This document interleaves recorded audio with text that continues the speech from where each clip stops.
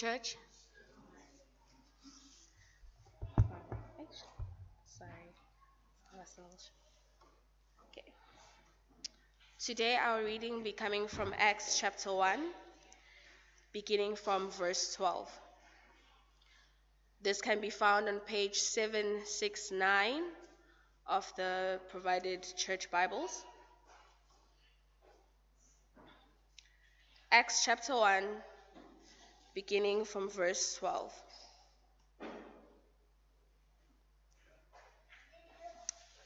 It reads as follows. Then they returned to Jerusalem from the hill called the Mount of Olives, a Sabbath day's walk from the city.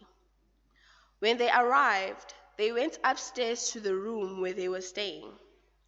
Those present were Peter, John, James and Andrew, Philip and Thomas, Bartholomew and Matthew, James son of Alphaeus, and Simon the Zealot, and Judas son of James. They all joined together constantly in prayer, along with the women and Mary the mother of Jesus, and with his brothers. In those days, Peter stood up among the believers, a group numbering about 120, and said, "Brothers, the scripture had to be fulfilled which the Holy Spirit spoke long ago through the mouth of David concerning Judas, who served as guide for those who arrested Jesus. He was one of our number and shared in his ministry. With the reward he got for his wickedness, Judas bought a field. There he fell headlong. His body burst open and all his intestines spilled out. Everyone in Jerusalem heard about this, and so they called the field in their language Keldama, that is, field of blood.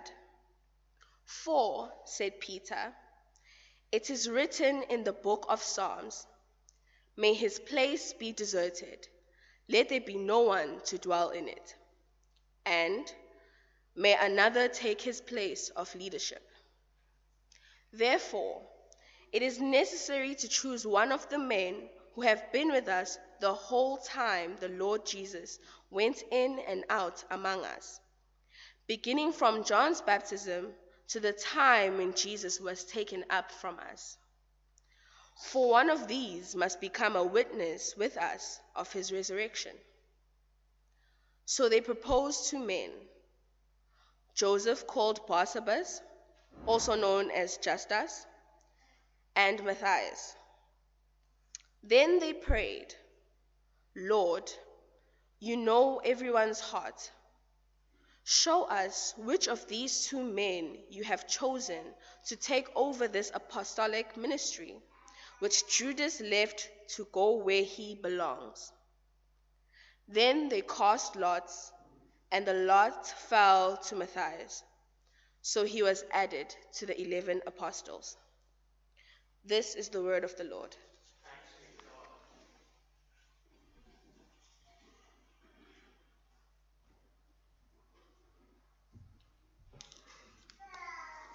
Thank you very much indeed. Well, do keep that passage open in front of you, and let's pray and ask for the Lord's help. The psalmist says, "Your word is a lamp to our feet and a light to our path." And we pray this morning, Father, that you would shine your word brightly into the darkness that surrounds us, that we might see Jesus more clearly, love him more dearly, and follow him more nearly. We ask it in his name. Amen. I wonder whether from time to time you find yourself asking, well, if God is sovereign, why doesn't he actually stop some of the bad things happening in our world? This past week, there was a memorial service for Tim Keller.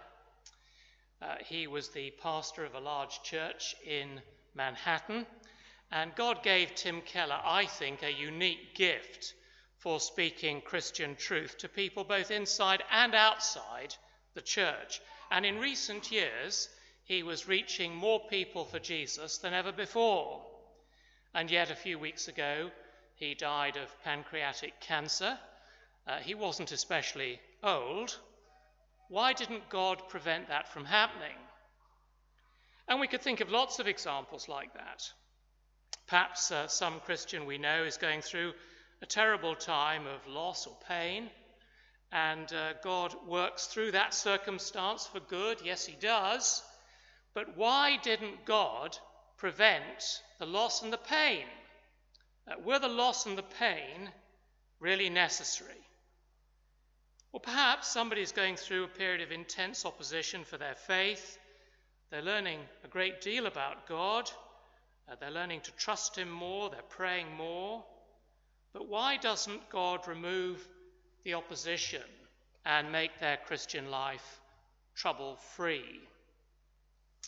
Now, one way to cope with that question is to be a pessimist. The pessimist assumes that life is generally terrible for Christians. It's always going to be terrible. And so the pessimist says, well, you've just got to grit your teeth and wait till you get to heaven. Then there are other people who are optimists. They say, well, God doesn't want you to suffer. He doesn't want you to be unhappy. He doesn't want anything to go wrong. He just wants you to be healthy, wealthy, and wise. And you know perfectly well that if we put on a conference with that theme here in this church, the place will be packed and there'll be standing room only. But of course, it is a horribly misleading message. So when it comes to understanding why God sometimes permits very hard things into the lives of his people, neither the pessimist nor the optimist can help us.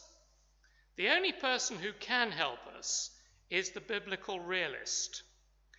The biblical realist rejoices in the sovereignty of God. He knows that God doesn't always prevent trouble. He knows that God sometimes does allow hard things to happen to us.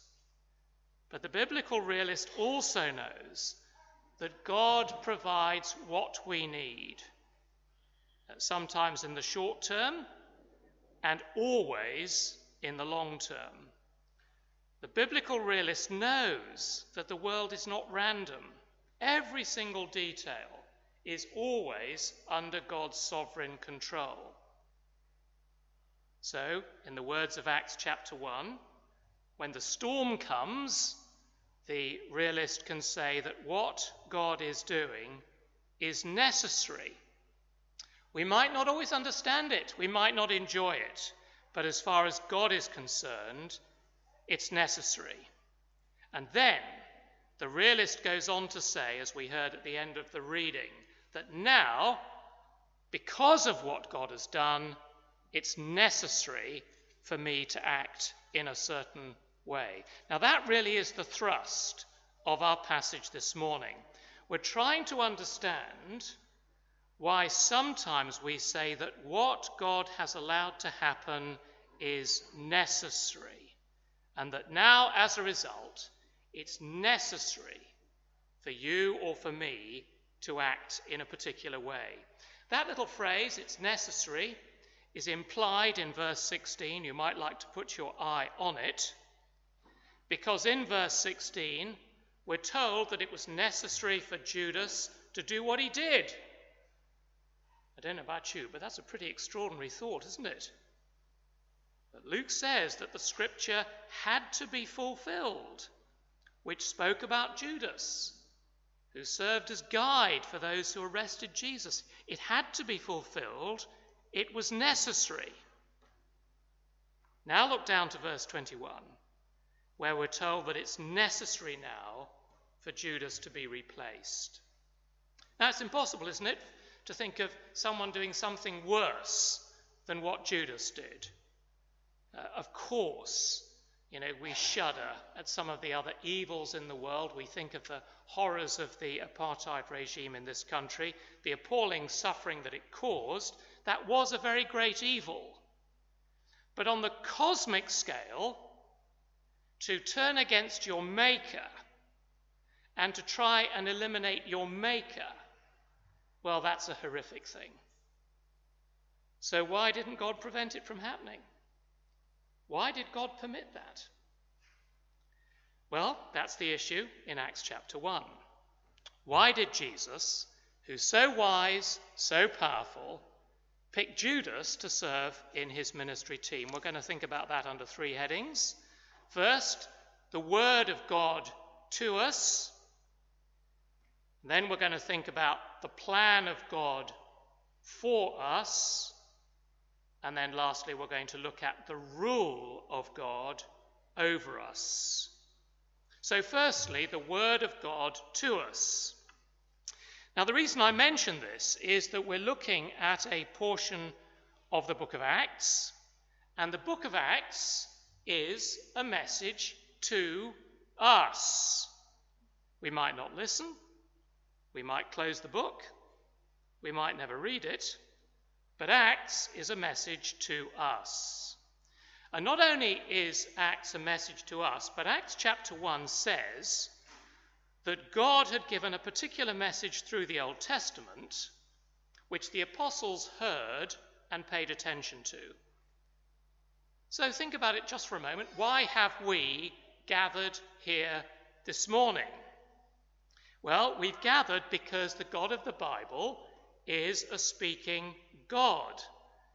And we've gathered to listen to his word and to respond to his word and to put it into practice. But why would we want to do that? Well, think for a moment of the world as a huge movie set. We've all been given roles in God's movie. And what God has given to us in his word is the script. It is the script that explains the world. When I first became a Christian and began to read the Bible seriously, it was an enormous relief to me to see that the Bible really did explain things about myself and the world around me that had always been a complete mystery to me before. Now, of course, people can ignore the script, but then they live their entire lives missing the plot. And what we're trying to do when we gather together on Sundays is to learn from the script in order to understand our role in the world. Now, does that sound like a good use of your time? I think it does. So you see, we're not coming here on Sundays because we're members of some kind of eccentric society. We're not a book club. We're not a historical society. No, we've come here to study the script of God's movie because each one of us has an important role in it. Now, armed with that, Luke wrote the book of Acts under the direction of God. And in chapter 1, he tells us 2 things that took place between the resurrection and the coming of the Holy Spirit. If you tot it up, there were 50 days between the resurrection of Jesus and Pentecost, the coming of the Spirit. And the first of those 2 things, as we saw last week, was that Jesus instructed his disciples to be witnesses to the world. And the second thing, which we find this morning, is that the disciples were to prepare themselves to be a group of 12 for their witness to the world. Now, my very dear friends, I hope you know that absolutely nothing in the Bible is random. And again, Luke gives us twosomes in the book of Acts. You're going to see this several times in the coming weeks. And I do hope that as Bible readers, you are in the habit of asking not just what does the text say, but why does it say it? Because that's actually a much more interesting question. So why has Luke given us these two stories? Instructions to the disciples about witnessing, and then another disciple being added to the group. And then after Pentecost, why does Luke tell us two things? That the Spirit came and a man was healed. I suspect the reason he did that was because he wants us to know that new life came into the church with the Spirit, and that one day that new life is going to be a perfect new creation. And the man who was healed is a preview of that perfect new creation. And then a little bit later we find that the church is persecuted, but also rejoicing. So once again, two things. And that's always been the mark of the church, hasn't it? Suffering, but also rejoicing. And then after that, we read that people in the church shared their property, but then one particular couple held back deceitfully. And there's another twosome, profiling the church down the ages, the godly and the ungodly side by side in the local church on Sunday morning. So Luke, you see, is putting forward a twosome again and again and again in order to give us a balanced perspective of the church in every age. Well, this word has come to us this morning describing the way that the 11 became a 12. And they did it because the scriptures said to them, choose a 12. So you'll notice in verse 16 that Peter says to the believers, brothers, the scripture had to be fulfilled, which the Holy Spirit spoke long ago through the mouth of David concerning Judas, who served as guide for those who arrested Jesus. In other words, it was necessary for Judas to do what he did. Therefore, verse 21, it is necessary to choose one of the men who've been with us the whole time the Lord Jesus went in and out among us. So what the Apostle Peter is saying to the believers is this: we've got to put the word of God into practice. Judas must be replaced. Now, why does Peter say it? It's before the day of Pentecost. He seems to have plucked a couple of quotations out of the Old Testament. One of them is from Psalm 69, the other one's from Psalm 109. Why these two particular quotations? And why does he pick two quotations attributed to King David and now say that actually they're all about replacing Judas? Is that actually a legitimate use of those Old Testament passages? That's an interesting question, isn't it? I want to suggest to you that the answer probably lies in volume 1 of Luke's Gospel. Because last week, you may remember, we took a brief glimpse at Luke chapter 24, which records Jesus' final briefing to the disciples.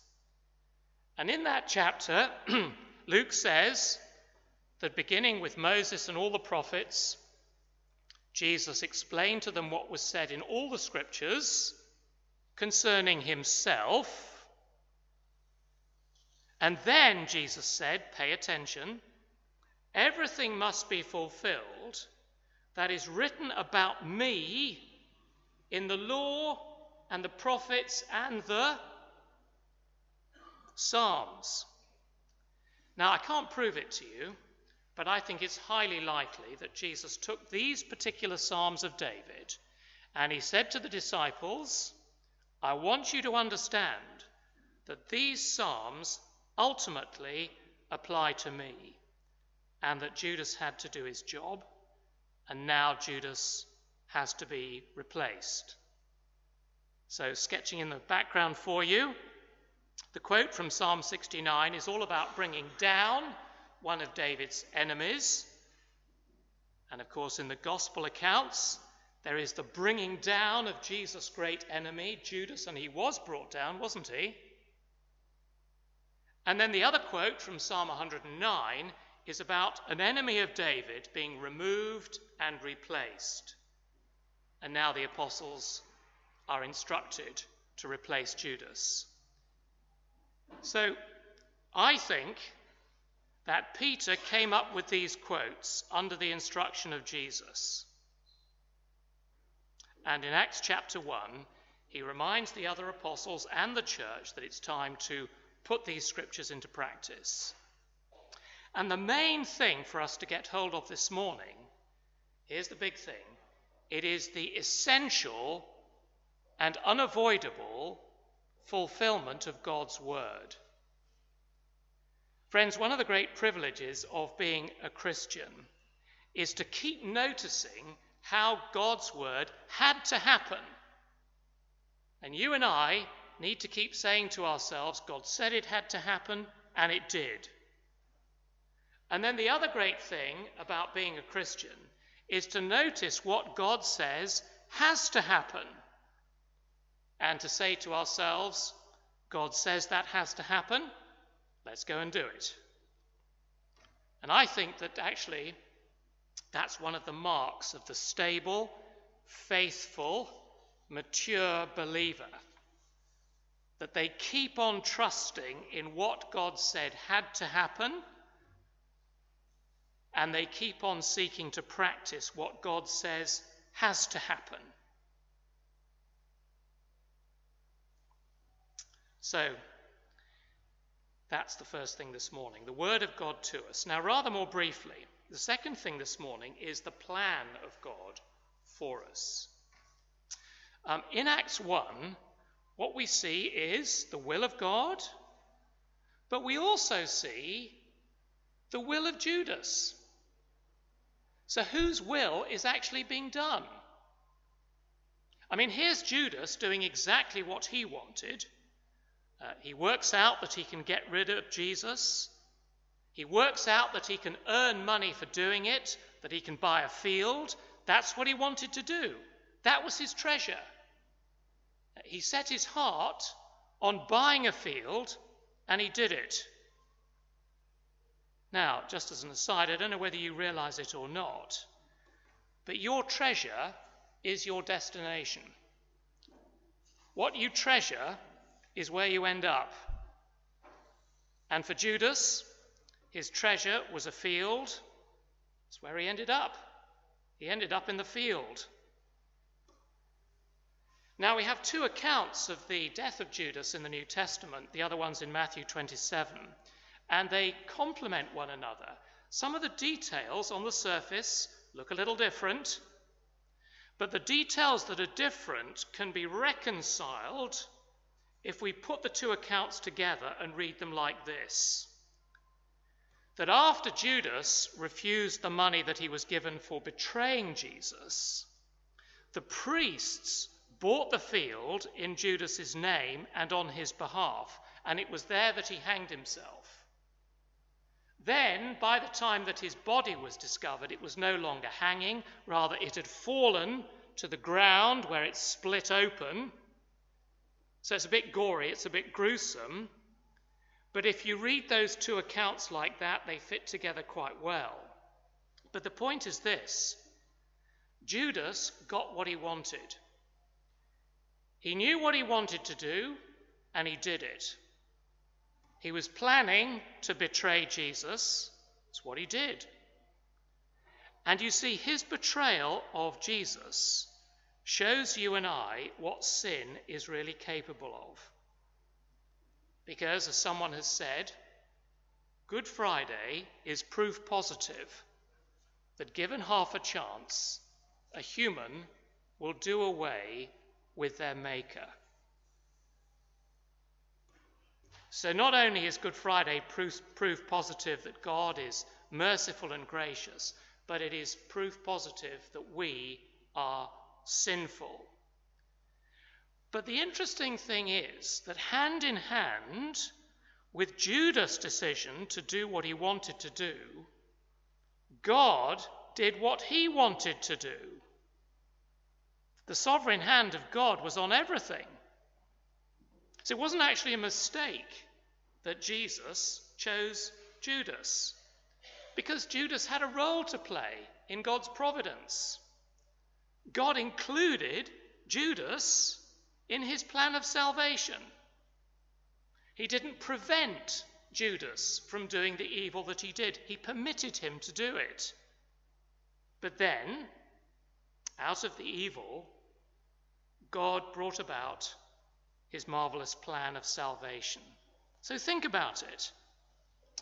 The completely obedient Jesus being betrayed by the completely disobedient Judas for a completely disobedient world produced God's plan of salvation. It was all under God's sovereign control. And Jesus, as you know, went to the cross. He took our penalty in order that he might offer to us his reward. So Jesus had to suffer. He chose to suffer.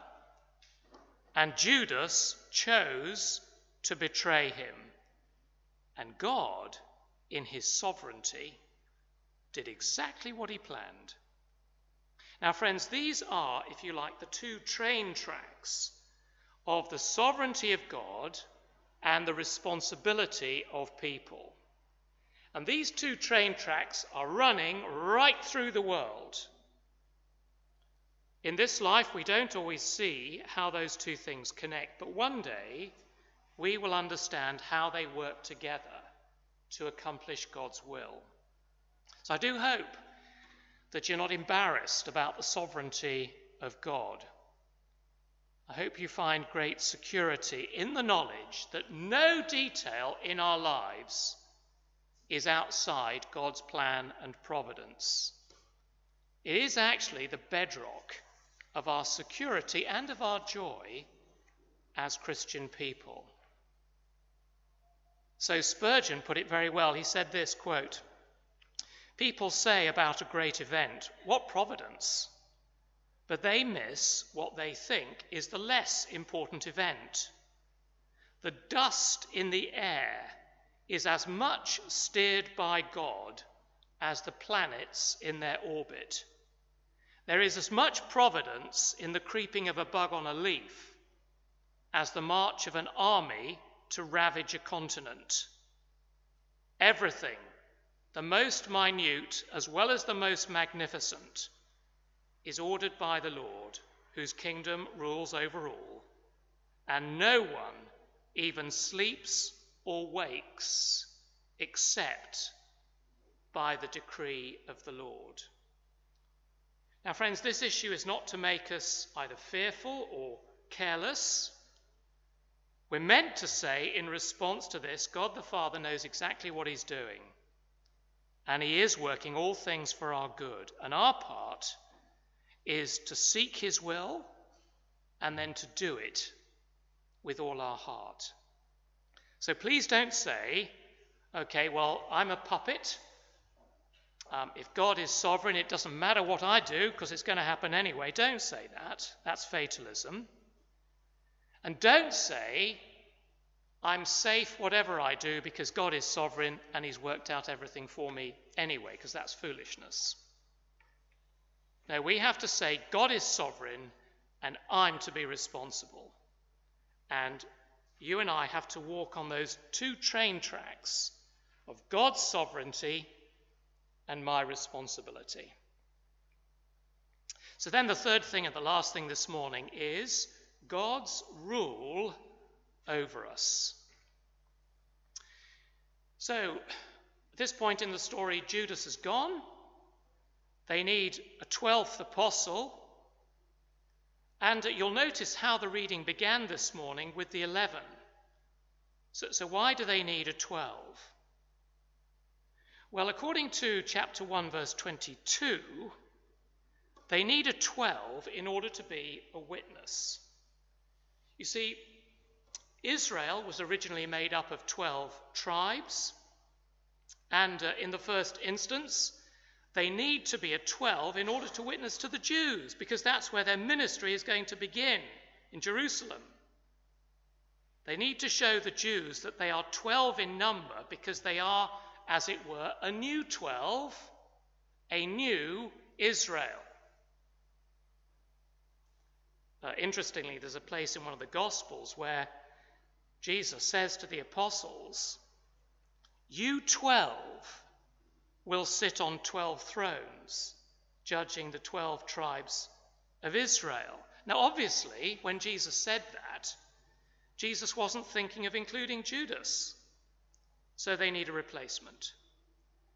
And according to verse 22, they need someone who saw the resurrection. They need someone who could talk about that from personal experience. Now you might say, well, that includes the Apostle Paul. He saw the risen Jesus, why not Paul? But you'll notice they also say in verse 22 that they need someone who's been around from the beginning. Someone who was there from the time of John's ministry, because John announced the coming of Jesus. And they need someone who was there when Jesus was taken up to heaven. In other words, someone who saw the whole ministry of Jesus. Now that excludes Paul. He wasn't there for those two things. So Paul isn't capable of fulfilling what's required. So Peter's absolutely right to put in place a 12th in accordance with the scriptures before the Holy Spirit comes and then moves them out as a witness to the world, as a group of 12. How will they do it? Well, this is very unusual. It's in the last verse of the passage this morning, because they don't actually choose anybody, do they? They want the Lord to do the choosing. So just notice this little detail. In verse 2 of chapter 1, it says that the Lord had chosen the apostles. Can you see that? And now in verse 24, they ask him to choose the next apostle. So they proposed two men. Both of them were there from the coming of Christ until the ascension. So both men are qualified. They're good candidates. And they pray, "Lord, you know everyone's heart. Show us which of these two you've chosen." And then they cast lots. This looks like a really, really odd thing to do, to cast lots for an apostle. It sort of looks a bit like gambling, doesn't it? I did a bit of digging around on this, and the man who helped me was Calvin, John Calvin, the reformer. He says casting the lot means that the choice is not down to people. The choice lies with God. And if we want a scripture to back that up, Proverbs 16 verse 33 says the lot is cast into the lap, but its every decision is from the Lord. So it's not actually a matter of chance when they cast the lot or flip a coin. It's not a gamble. They believe God will make the choice. Now, if you're asking, should we be appointing another elder by casting the lots today? Is that how we should do things? The answer is no. Remember, this was before Pentecost. Perhaps after Pentecost, the Holy Spirit might have told them to choose through a prophet. But this is before Pentecost, and they want to be responsible. And casting lots was their way of showing their trust in the sovereignty of God. And the lot falls to Matthias. He becomes the 12th apostle. So friends, this theme of God's sovereignty, man's responsibility, that is the theme of this little passage. What are you going to take away from it? It's a rather unusual passage. What are you going to take away and think about in the coming week? Let me suggest two things. First, I want to suggest that you keep rejoicing that God is sovereign and that God does what is necessary. Because, my friend, whatever's going on in your life, whatever circumstances you might be dealing with this morning, God hasn't missed it. He hasn't dropped the ball. You might say to yourself, why didn't God prevent this from happening? The simple fact is, God has permitted it. And God, the Father, who is wise and who is loving and powerful, has considered it to be necessary. So rejoice in his sovereignty. Keep reminding yourself that he is sovereign, because 10 minutes after you leave this building this morning, you'll forget it. Secondly, keep obeying the God who is sovereign over everything and who asks you to obey his word and to do what is necessary. Judas didn't obey, he disobeyed. But Peter and the other apostles attempted to obey the word of God. And you and I need to keep reminding ourselves to obey what the Bible says is necessary. Because you see, when you despair, it's very easy to stop trusting the sovereignty of God and to be disobedient. But if you are going to be a stable, responsible, faithful believer, keep rejoicing in the sovereignty of God and keep seeking to be obedient. Because at the end of the day, your obedience is the measure of whether you trust God or not. And the famous chorus that you know so well has it absolutely right, doesn't it?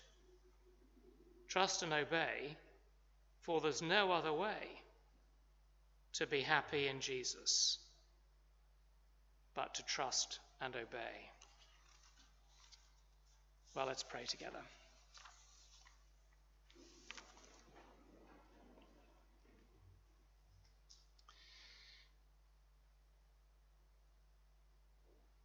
Heavenly Father, we know that you're working all things together for the good of those who love you. Help us, Father, to rejoice in your sovereignty, trusting that when we see Jesus face to face, we will understand why the hard things in our lives were necessary. And we pray that until that great day comes, you'll give us a burden to go on trusting you and obeying your word. In Jesus' name we ask it. Amen.